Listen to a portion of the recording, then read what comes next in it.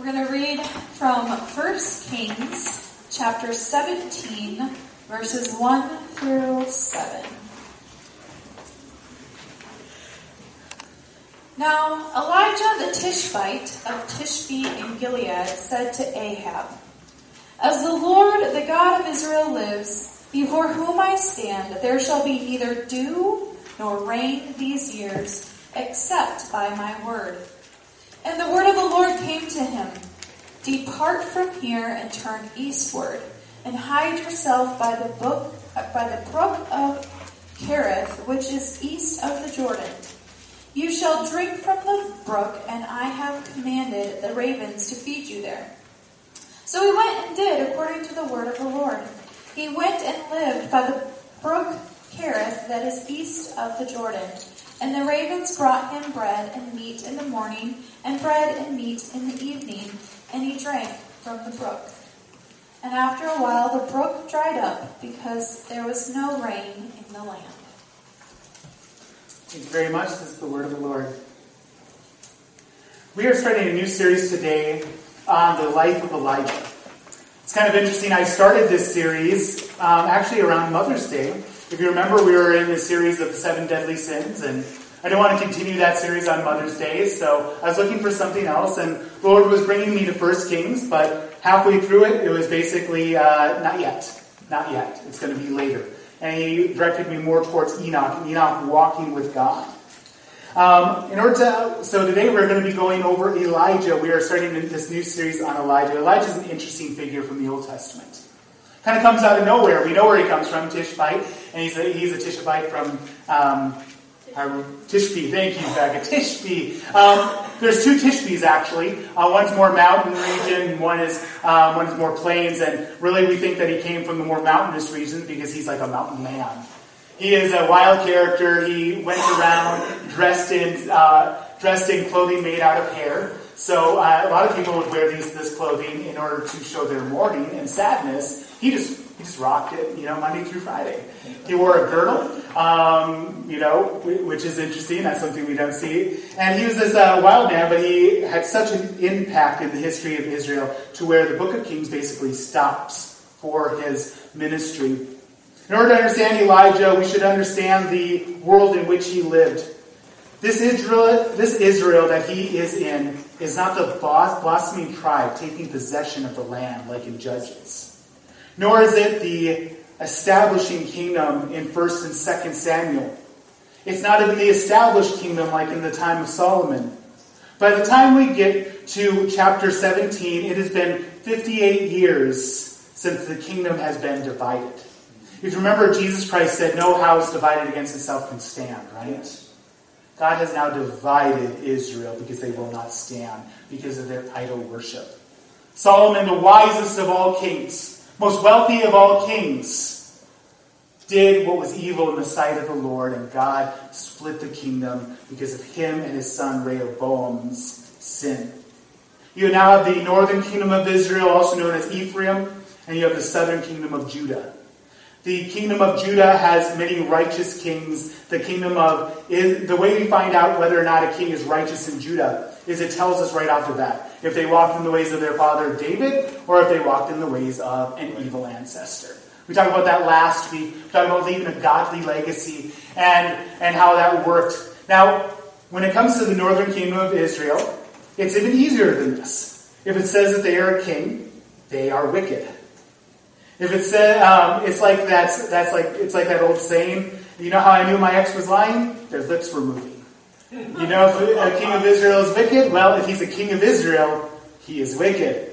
I wish I had known that before I started reading the books of 1 and 2 Kings, because I was holding hope out the whole time I had read it. The first time when I was in high school, I was like, maybe this one will be different. Maybe this one will be different. It's kind of a sad, kind of a thing where we go to the same old wells thinking something's going to change. But in the books of 1 and 2 Kings, these kings, the northern kingdom, all are wicked. In fact, the first couple kings, they become king after they kill the previous king. It's like a Klingon starship, those of you who are Trekkies. That's how you become the captain of the Klingon starship. You challenge the other guy to death, to a fight, and you kill him, you become king. That is how the first couple kings of Israel, of the northern kingdom, became king. You have Jeroboam, who leads the secession and the split in Israel, which was judgment from God. He is used by God, even though he himself is wicked. So he's used by God because Rehoboam, so this is a little confusing. In fact, I got confused this morning when we were going over it. Rehoboam is the son of Solomon, and God splits the kingdom under him. But it's Jeroboam, who is the new king of the northern kingdom of Israel. Him and his son reign there until him and his entire family are destroyed by another king named Baasha. Baasha is given the word of the Lord to destroy all of Rehoboam and his family and everything. And Baasha, him and his family do exactly what Jeroboam had done. Isn't that crazy? It's like you were there to displace him because of the wicked things he did. You start living the same way, and what did you expect? I mean, it's kind of like Israel, right? They are brought into Canaan as judgment from God on the Canaanites. God waited until their sins were complete. And he tells them to go into the land, take possession of it, drive them out. And he tells them, because of the wicked things they had done, but if you start living the same way, I will do the same thing to you, and I'll use another nation. And unfortunately, almost right away, the people of Israel are like, so we're in charge of the land, right? We can do what we want? No. You have to follow the Lord your God. That's the only reason why you're even in the land. So many of these northern kings, they heard the word of the Lord to displace the other person, or because of their own wickedness, they do so. And this happens time after time. And then you get to Omri. Omri overthrows another guy named Zeri. He has a long dynasty. In secular terms, he's also a very prosperous king. He's more prosperous than any of the other northern kingdom of Israel kings. To the point where his enemies don't call it the land of Israel, they call it the land of Omri, which is a bit of blasphemy in and of itself. Omri has a longer dynasty than the others. Once again, to the point where his enemies call it the land of Omri. Omri has a son who is king after him named Ahab. And Ahab did not hunt a white whale. He hunted a wild prophet. These are wicked times. It says that Ahab does more evil in the sight of the Lord than all the other kings combined. It says that the sins of Omri seemed like a very small thing to him. And here's the thing about wickedness. Wickedness it's not addition, it's multiplication. What is done in one generation is multiplied in the next. That is why every generation seems, when they get to be about 20, they're like, in my day, we would have never talked to our parents like that. Well, in your day, you did. And now your kids are much worse because they saw the example you followed. We're always surprised in America. The next generation comes up, more wicked than the last, because the previous generation was warned about its wickedness and it didn't care. Generation X, with its nihilism and indifference, thought it was cool and continued in it. And then the millennial generation arises, who doesn't want to do anything. And of course I'm speaking in general terms, as the Bible would about the generations in Israel. Generation comes up, the millennial generation, who wants to be seen as smart, but actually does not want to do the work of being smart, who doesn't want to do anything, but they also want to feel righteous. Now, the next generation, Generation Z, is that times that. And every generation, we're like, oh, I can't believe this is happening. Well, maybe if in a generation we sowed righteousness, the next generation we would reap blessing. But in one generation we sowed sin in this nation and all nations, and in the next generation we reap more wickedness. In the most evil of times, however, God sends his prophets. Hard times produce strong people, but wicked times produce bold prophets. Two of the most powerful, influential, and bold prophets to have ever lived do not rise up in the southern kingdom of Judah, who had an occasional righteous king, but in the northern kingdom of Israel that only had wicked kings. The most wicked of times, God sends his most powerful of prophets. Wicked times may be wicked, but that does not mean that God's church is overthrown or that God's plans are frustrated. It doesn't mean that God has forsaken us. Wicked times produce powerful servants of God, and you might just be one of them. Elijah had a very impressive resume. You look at his life as a whole, because this is my first sermon on Elijah. I'm also looking at his life as a whole. I will be going over chapter 18, the most well-known story of Elijah's life. The fire at Mount Carmel, which sounds delicious, but if you want to hear me preach on that, just go back to the Wayback Machine on our website, and it's titled Elijah Setting Fire to the Rain. We won't be going over that, but Elijah had this impressive resume. John the Baptist, Jesus said that he was the greatest born of woman, and Jesus doesn't lie. And he also said that he operated in the spirit and the power of Elijah. In our scripture today, he prays, and God withheld rain for 3.5 years. He resurrects the dead, enters heaven without dying, one of 2 people in all of the scripture that is said of. He can call fire down from heaven multiple times. He parts the Jordan and made several prophecies that came true, and he did not make one prophecy that did not come true, which is the sign of a true prophet. One wrong prophecy, disregard everything. Because true prophets from God, if they hear from God, God doesn't lie. Amen. Man lies. Man lies all the time. But out of all the impressive deeds, the most significant line of his resume we find in the very first verse of his introduction. Now Elijah, the Tishbite of Tishbe in Gilead, said to Ahab, "As the Lord, the God of Israel lives, before whom I stand." Before whom I stand. Elijah stood before God. It's the most impressive line. It's the most significant line of his entire resume. As the Lord, the God of Israel lives, before whom I stand. He stood before the Lord, the God of Israel. You know, not every patriarch, leader, prophet stands in the presence of God. It's actually quite unique. This is, in fact, the most significant thing that can be said of any individual. Here's a very short list of those who stood before in the presence of God. 1, Adam, our first father. Adam walked with the Lord in the cool of the morning. Of course, we know he stood in the presence of God when God told him of the curse that he incurred on all of humanity. Second person, Moses. In Exodus 33, he saw the back of the Lord when he begged to see the Lord's glory. Even though God told him he'd die if he did, he didn't care. He wanted to see God's glory.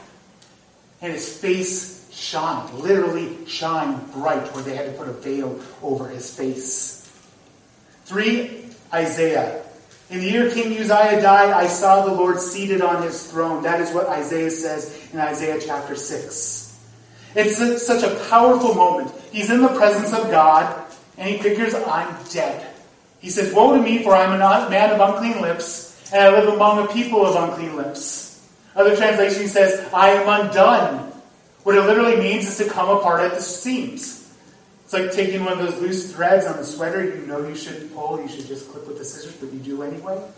And now you ruin the sweater. He's like, I am coming undone. And that is how powerful to be in the presence of God was for him. Elijah says, I stand in the presence of God. Next person, the last person I'm going to talk about who stands in the presence of God, actually second to last, is Gabriel the angel. When he appears to Zechariah, he has the same boast as Elijah. I stand in the presence of God. That is something that really kind of should give us pause in the story. Because he's an angel of God. What amazing things must an angel of God experience in his day? That morning he could have been standing on the surface of Jupiter.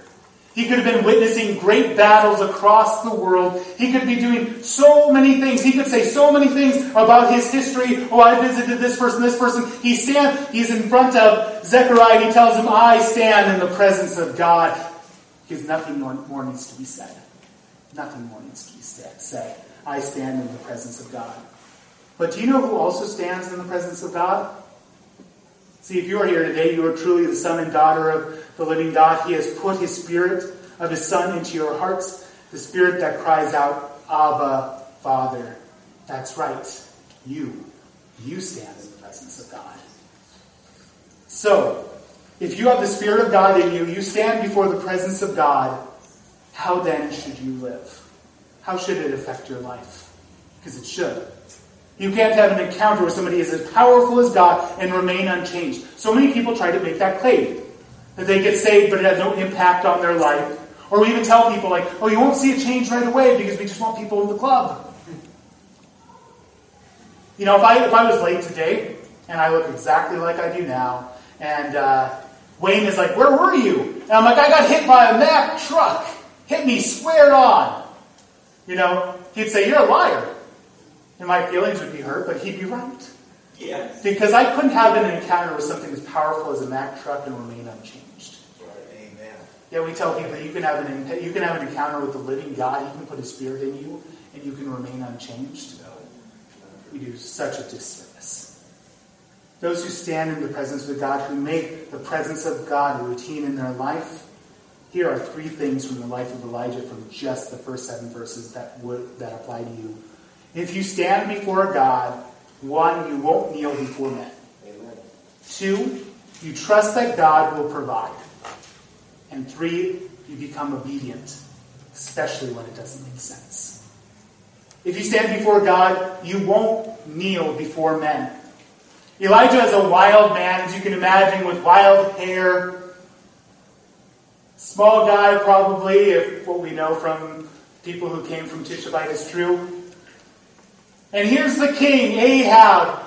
And on the surface, secular-wise, Ahab is a prosperous king. He's a popular king. Elijah, he's not going to be very popular for very long. If he is popular, he's not. He stands in front of the king who could order to have him killed, like so many other kings had so many other prophets killed. But before we go any further, let's recognize the obvious about Elijah. He was a man of prayer. That is what it means to stand before God. To call out to Him and to know that He hears you. Of course, we know we have different levels of prayer, right? We have the prayer before our meal, but then we have a prayer. We have our prayer time. The true prayer time where we connect with God. Where everything and nothing changes. Where we're in the presence of God. That is the kind of prayer I'm talking about today. Elijah was such a man. James 5, 17 and 18 blow the lid off of who Elijah was. Elijah was a man with a nature like ours. And he prayed fervently that it may not rain for 3 years and 6 months, and it did not rain on the earth. Then he prayed again, and the heavens gave rain, and the earth bore its fruit. Prayer is talking with God. Prayer is talking with God. But it's more than that. It's our goal, it's our obsession to know Him. It is not simply a variation of sitting on Santa's lap asking for things. Prayer becomes a time where I am being further made into the likeness of Jesus Christ. I wrote on here, I kind of described what I want my prayer life to be, what I believe my prayer life to be, and I pray that your prayer life would be the same. I said on here, when I pray, I am a different person. There's a part of me that my wife doesn't know. There's a part of me that my mother doesn't know. There's a part of me that nobody on earth knows, but my Father in heaven knows. Prayer makes me a different person. James 5, 17 and 18 says as much. Elijah had a nature same as ours, but he prayed fervently, and God answered. Pastor Leonard Ravenhill, incredible pastor, I would suggest checking out his sermons online. A big part of this is inspired from a sermon I heard him preach one time. But he said this, no man is greater than his prayer life. The pastor who is not praying is playing. The people who are not praying are straying. We have many organizers, but few agonizers. Many players and payers, few prayers. Many singers, few clingers. Lots of pastors, few wrestlers. Many fears, few tears. Much fashion, little passion. Many interferers, few intercessors. Many writers, but few fighters. Failing here, we fail everywhere. The most significant question of any person, despite any title they have, is what is your prayer life? Because no person is greater than their prayer life. I don't care if they lead millions or just a handful of people. No person is greater than their prayer life. A lot of people, they want to be up on stage. Few people want to be here before the service, agonizing over the people in Kasuth County, Palo Alto County, Iowa, United States, America, and around the world. No person is greater than their prayer life. The one thing we should acknowledge about Elijah above all is that he was a man of prayer. I was listening to Pastor Ravenhill's message on Elijah, and he brought up something I never considered when I read this story. I don't know if you have. Let me tell you. It never says that God told Elijah that it would not rain. It says that Elijah told the king it would not rain. And James said that Elijah prayed that it would not rain. Not that he heard that it would not rain. It's a very interesting thing. You know why? Because Elijah knew the law of God. In Deuteronomy chapter 11, verses 16 and 17, God tells him that they should serve other gods. He would shut up the heavens. Pastor Ravenhill, commenting on this, says Elijah must have thought, everybody in life, they don't keep their word. But if there's one person who should keep their word, it's the Lord. Amen. If there's one person who should keep their word, it is the Lord. And he prayed fervently that it would not rain, even though he himself would be in the same drought. Because he was more concerned of the spiritual health of Israel than he was concerned about their physical health. It's better to go to heaven thin than to hell fat. Elijah doesn't hear from God that a drought is coming because he and all of Israel had already heard about the consequences of turning towards other gods. Because you don't need a new word to be obedient to an old one. In our circles, that is charismatic Pentecostal circles, I've heard before that we have lead poisoning. We don't want to do anything without being led by the Spirit. Should I go to the church workday? I don't feel led to it. Should I come to church on Sunday morning? I don't feel led to it. I feel more led to my pillow. We say all these things. And so, something, honestly, we should want to be led by the Spirit. But do you realize that following the Word of God is being led by the Spirit because the Holy Spirit wrote this? Amen. It's not secondary to hearing a fresh word from God today. It is primary. It is how we judge all other things. You aren't led by the Spirit if you are not following the Word of God. You are in fact opposition to the Spirit. You are not walking by the Spirit. Some people won't share their faith unless they feel the Spirit is leading them to do so. But I have bad news. The Great Commission is not a suggestion. And it wasn't when we feel like it. It is not when we feel the prompting. It's to go into all the world and preach the gospel to all men. Now the Holy Spirit helps us in that. Because we can't do that on our own. Who has believed our message? The Holy Spirit makes this possible, but the obedience is on us to go. Amen. The Great Commission isn't a suggestion. It's not a wait until you feel like it kind of command. Some people are waiting for God to write on the wall to forgive their parents. Well, I've got a great suggestion for anybody who's waiting for this. So, log into Facebook, log into Bible Gateway, and find all the verses that talk about forgiveness and about honoring your parents. Copy, now paste it and post. Now you'll have the writing on your wall, the Word of God that says you should forgive your parents. Congratulations. You don't have to wait any longer. There are so many things that we know we should be doing that we're not doing that we can try to spiritualize our way out of it. Elijah knew the Word of God and he held God to his word. Elijah is about to become very unpopular. Ahab is popular. Israel, in a way, is flourishing under his rule. However, inside it is rotting. Think of America. We have had amazing times of ease. You would not be a popular person if you started to pray for a drought because of the death of so many unborn. You are not going to be popular if you started praying God's justice on entire denominations who have turned to follow other gods. Why would Elijah do such a thing? He lives in Israel. A drought would hurt him just as bad as anybody else. Because Elijah's first priority is not human comfort, it is the glory of God. Amen. It's the spiritual salvation of Israel. He knows that God's justice won't sleep forever. In fact, that's something that Thomas Jefferson said.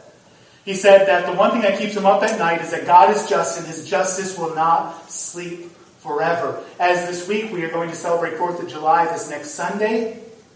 And what's cool, on 4th of July we're going to have a missionary in here from Ethiopia. kind of cool because I think America should be a blessing to other nations, should send our ministers out to be a blessing to other nations. And that is something I think is important to do. We look here in America and we see the condition of the human heart. Are we praying? Are we agonizing over this? Are we so consumed with the politics and the issues of this world, it's making us numb to these things? Can you imagine some of those mega churches going up to the President of the United States, their pastor, and telling them it will not rain for 3.5 years here in America until I give the word. I've prayed to God and He has judged. They wouldn't last very long, especially if a drought happened. You'd have all these people, a lot of other Christians who would denounce it. And we blame it, of course, on global warming, not on actual consequences of our sin. Elijah and Elisha are two prophets that are brought up to try to call the people to repentance. We have the benefit of hindsight. Hindsight tells us it doesn't happen. Israel, the northern kingdom, and the southern kingdom do go into the exile. They get to a point of no return. So we ask ourselves, well then why even bother? And it reminds me of this quote from C.H. Spurgeon. If sinners be damned, at least let them leap to hell over our dead bodies. If they perish, let them perish with our arms wrapped around their knees, imploring them to stay. If hell must be filled, let it be filled in the teeth of our exertion, and let not one go unwarned and unprayed for. We will leave the results with God, but we have a matter of obedience for ourselves. And so many of us, we're so afraid of the consequences, we won't tell people the hope that we profess. Actor, magician, atheist, Penn Jillette was doing a show, and a believer came up to him afterwards, told him he enjoyed his magic show, and he gave him a Bible, and just told him, I'm praying for you. On his podcast the next day, Penn Jillette goes on there, and he says, this didn't really, it just touched him so deeply that somebody would do this, and he said, I welcome people to proselytize, to convince me of their arguments, because he's like, if you believe I'm going to hell, how much would you hate me not to say anything? If I saw a car speeding down the highway, doesn't see you, you're in the middle of the street, I'm screaming at you, at some point in time, I'm tackling you out of the way. But for social reasons, we won't tell somebody of the goodness of Jesus Christ who saves sinners. How much do you have to hate somebody in order for that to be the case? Unfortunately, in order to be obedient, that takes courage. Confronting kings and tyrants.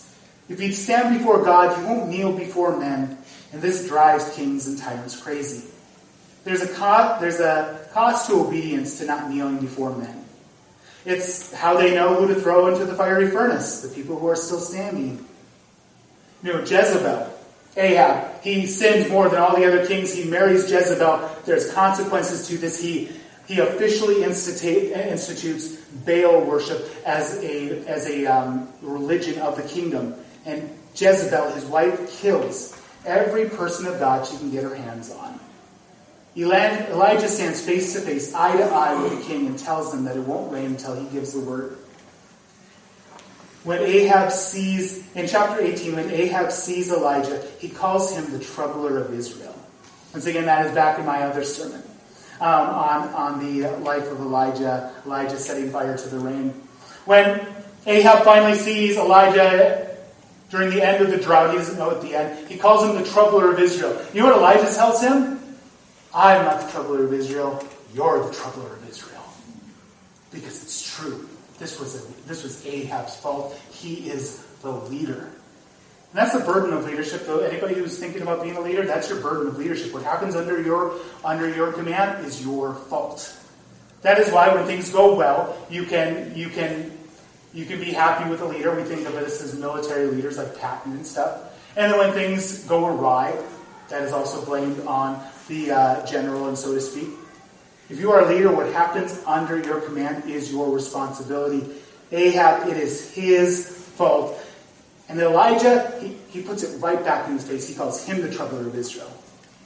If I were to base on what is happening there in chapter 18, according to how many pastors and prophets today would respond, and what they would say to presidents, kings, and governors, I would think it would go something like this. I'm sorry, King. Thank you for your time. You're right. In the past, God's remnant has been really, really bad to some people. But I just want to hurt my public witness by being legalistic. But if you could just stop that Baal worship, that would be great. And maybe God could send the rain. Where are the men and women of God who will say, you are the troubler of Israel. You are the troubler of America. The reason why America is in the place it is today is because we've turned our backs on God. We swim in an ocean of the blood of infants. And then we're like, God, why aren't you blessing America?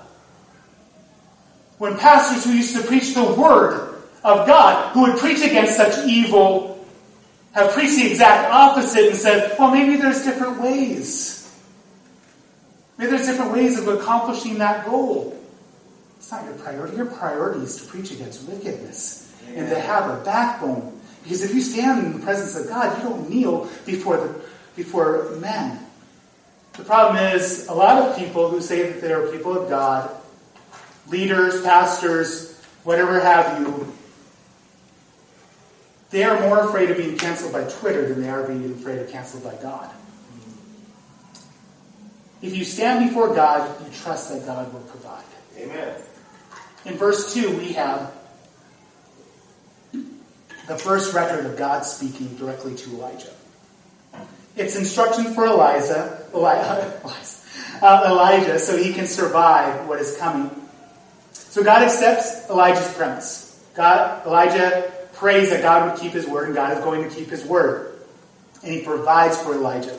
Elijah doesn't pray for provision, which I find to be amazing, because if you stand in the presence of God, the provision of God is just, it's expected, one way or another. Amen. God is going to provide either strength, or he's going to provide sustenance. He's going to provide something, because he is Yahweh Jireh. Amen. Yes. Months ago, I did a series on the names of God. One name is Yahweh Jireh, the Lord will provide. Because he's already provided a Savior, we know he provides. Elijah doesn't seem to have any worry in this department. In James and in Kings, it doesn't even say that Elijah even prays for God's protection or provision. What God tells him, he presumes that God will provide for him. A person who walks with God calls him Yahweh Jireh and assumes that God will. The drought will be devastating. Elijah doesn't know how long it's going to last. No one knows how long it's going to last.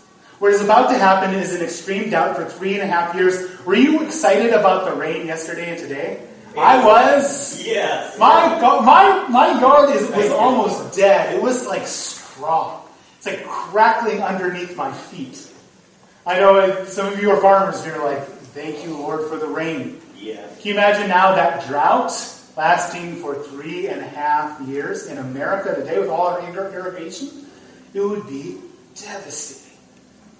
Here are some of the impacts, according to those who follow these things, of just mild droughts like we have today. Loss of livestock.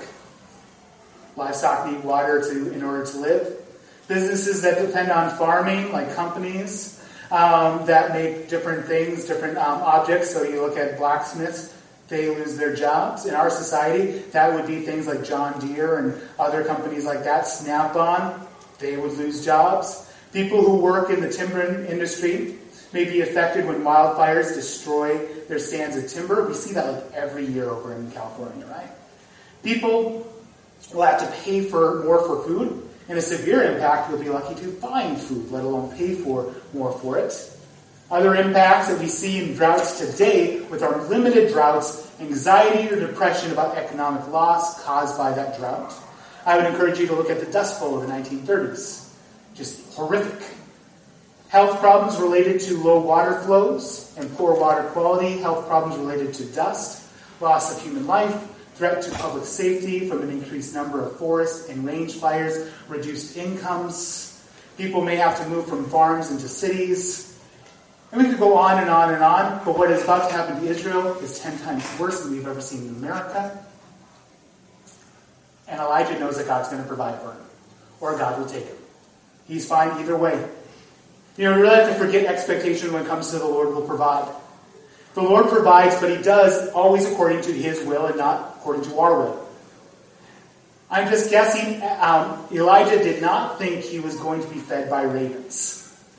I have to imagine if he wrote a list of all the ways God is going to provide for me, at the top of the list was not going to be disgusting carrion birds. That's right. Amen. So ravens are. They eat dead bodies. Yeah, so I was talking with Becca, and I've said this before, I wonder exactly what that was like being fed by ravens.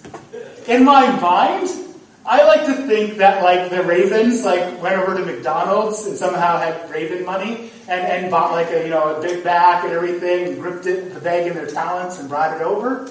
Of course, that's a fantasy, not even close. So I like to also think maybe they found a loaf of bread, they got it with their talons, they brought it over to him, they found a slab of beef, put it in their dirty, disgusting talons, and brought it over to Elijah. I really hope that they didn't feed him like they feed their young. That is less appetizing. Nobody wants to go to the ABC of Raven cuisine. Elijah doesn't care. Elijah's satisfaction comes from the Lord. Elijah is not worried about what he will eat, what he will drink, because his satisfaction was not found in food or by water, but by every word that comes from the mouth of God. Amen. A man is unafraid to kneel before God whom he trusts. Elijah, like Paul, knows what it's like to be in want and in plenty. At this point in Elijah's life, he knows what it's like to be in want. He comes from the wilderness. He comes from nothing. But he does end up getting servants. He ends up leading the school of the prophets. So he knows what it's like to be in plenty. He knows what it's like to be in want. But he knows this: if you have God, you have everything. If you don't have God, you have nothing. His satisfaction comes from his trust in the Lord. Like Paul, he knows what it's like to be content in any and every circumstance. He's learned the secret. He's content in both because he doesn't live by bread alone. The third thing that happens when you stand in the presence of God is you become obedient, especially when it doesn't make sense. It's easy to follow God when things make sense. Love your neighbor as yourself.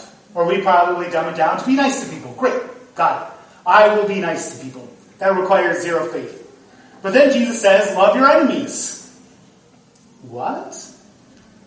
What if they voted for like Biden or Trump? Do I still have to love them? I'll never forget this. This is when I was in my previous church and I was preaching. And it was 2016 election. Remember how contentious that was. And I was preaching, I said that you can't hate Trump, you can't hate Hillary Clinton. I almost forgot who was running next. And somebody in the I didn't even say it like that. It just simply said you had to love somebody from a different political point of view because God has called us to love. And I never forget this because somebody said loud enough to where I could hear, you mean I gotta love people who vote for Trump?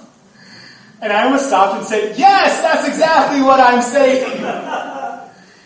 Love your enemies, love your enemies. That requires faith. Going back to Leonard Ravenhill, he says, when the church finds a law they don't like, they call it legalism. Bless those who persecute you. Surely you don't mean the family member who's been trying to turn the rest against me all this time. That can include the people who are trying to take away my God-given rights in Washington and those who support them, like, my enemies, those who are persecuting me. Yeah, that's exactly what Jesus meant. To bless those who persecute you, because he blessed the people driving nails into his very hands. Go to this cave and ravens will feed you. That is crazy. Let's be honest. That is crazy. If you told me today, hey, Pastor Jason, I am going to fast for 3.5 years. The only thing I'm going to eat is what the ravens give me.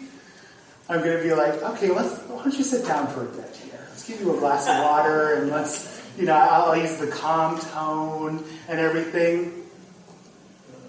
He had such a confidence that God would provide. He did not doubt in the darkness what God showed him in the light. One game I used to play with teens when I was a youth pastor was this game where you blindfold kids and you have them run an obstacle course, which is great when they don't want to listen to instructions and they trip everywhere. But what you do is you have a partner with them. And the partner is supposed to call out the things that they see, walk to the left, walk to the right, jump, that kind of stuff. And the person has a couple options. They can listen to their partner and get through the obstacle course well and unharmed.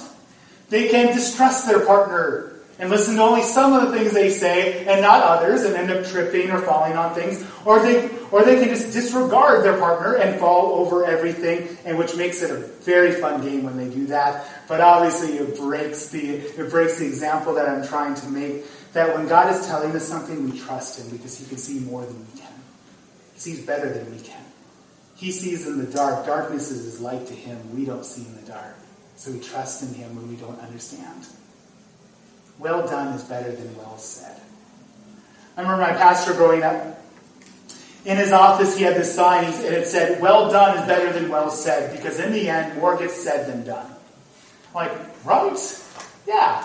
A lot of us have a lot of good game. We talk about these things. I remember when I was growing up in youth camp, the big thing is that we were trained to be martyrs. And all these kids that I was growing up with saying, God, I will die with you. And then we got to college, and they're like, but, you don't expect me not to live with my boyfriend and girlfriend, right? Oh, you do? Well, then I don't want anything to do with church. So you would have died, but you won't live for Him? Well done is better than well said.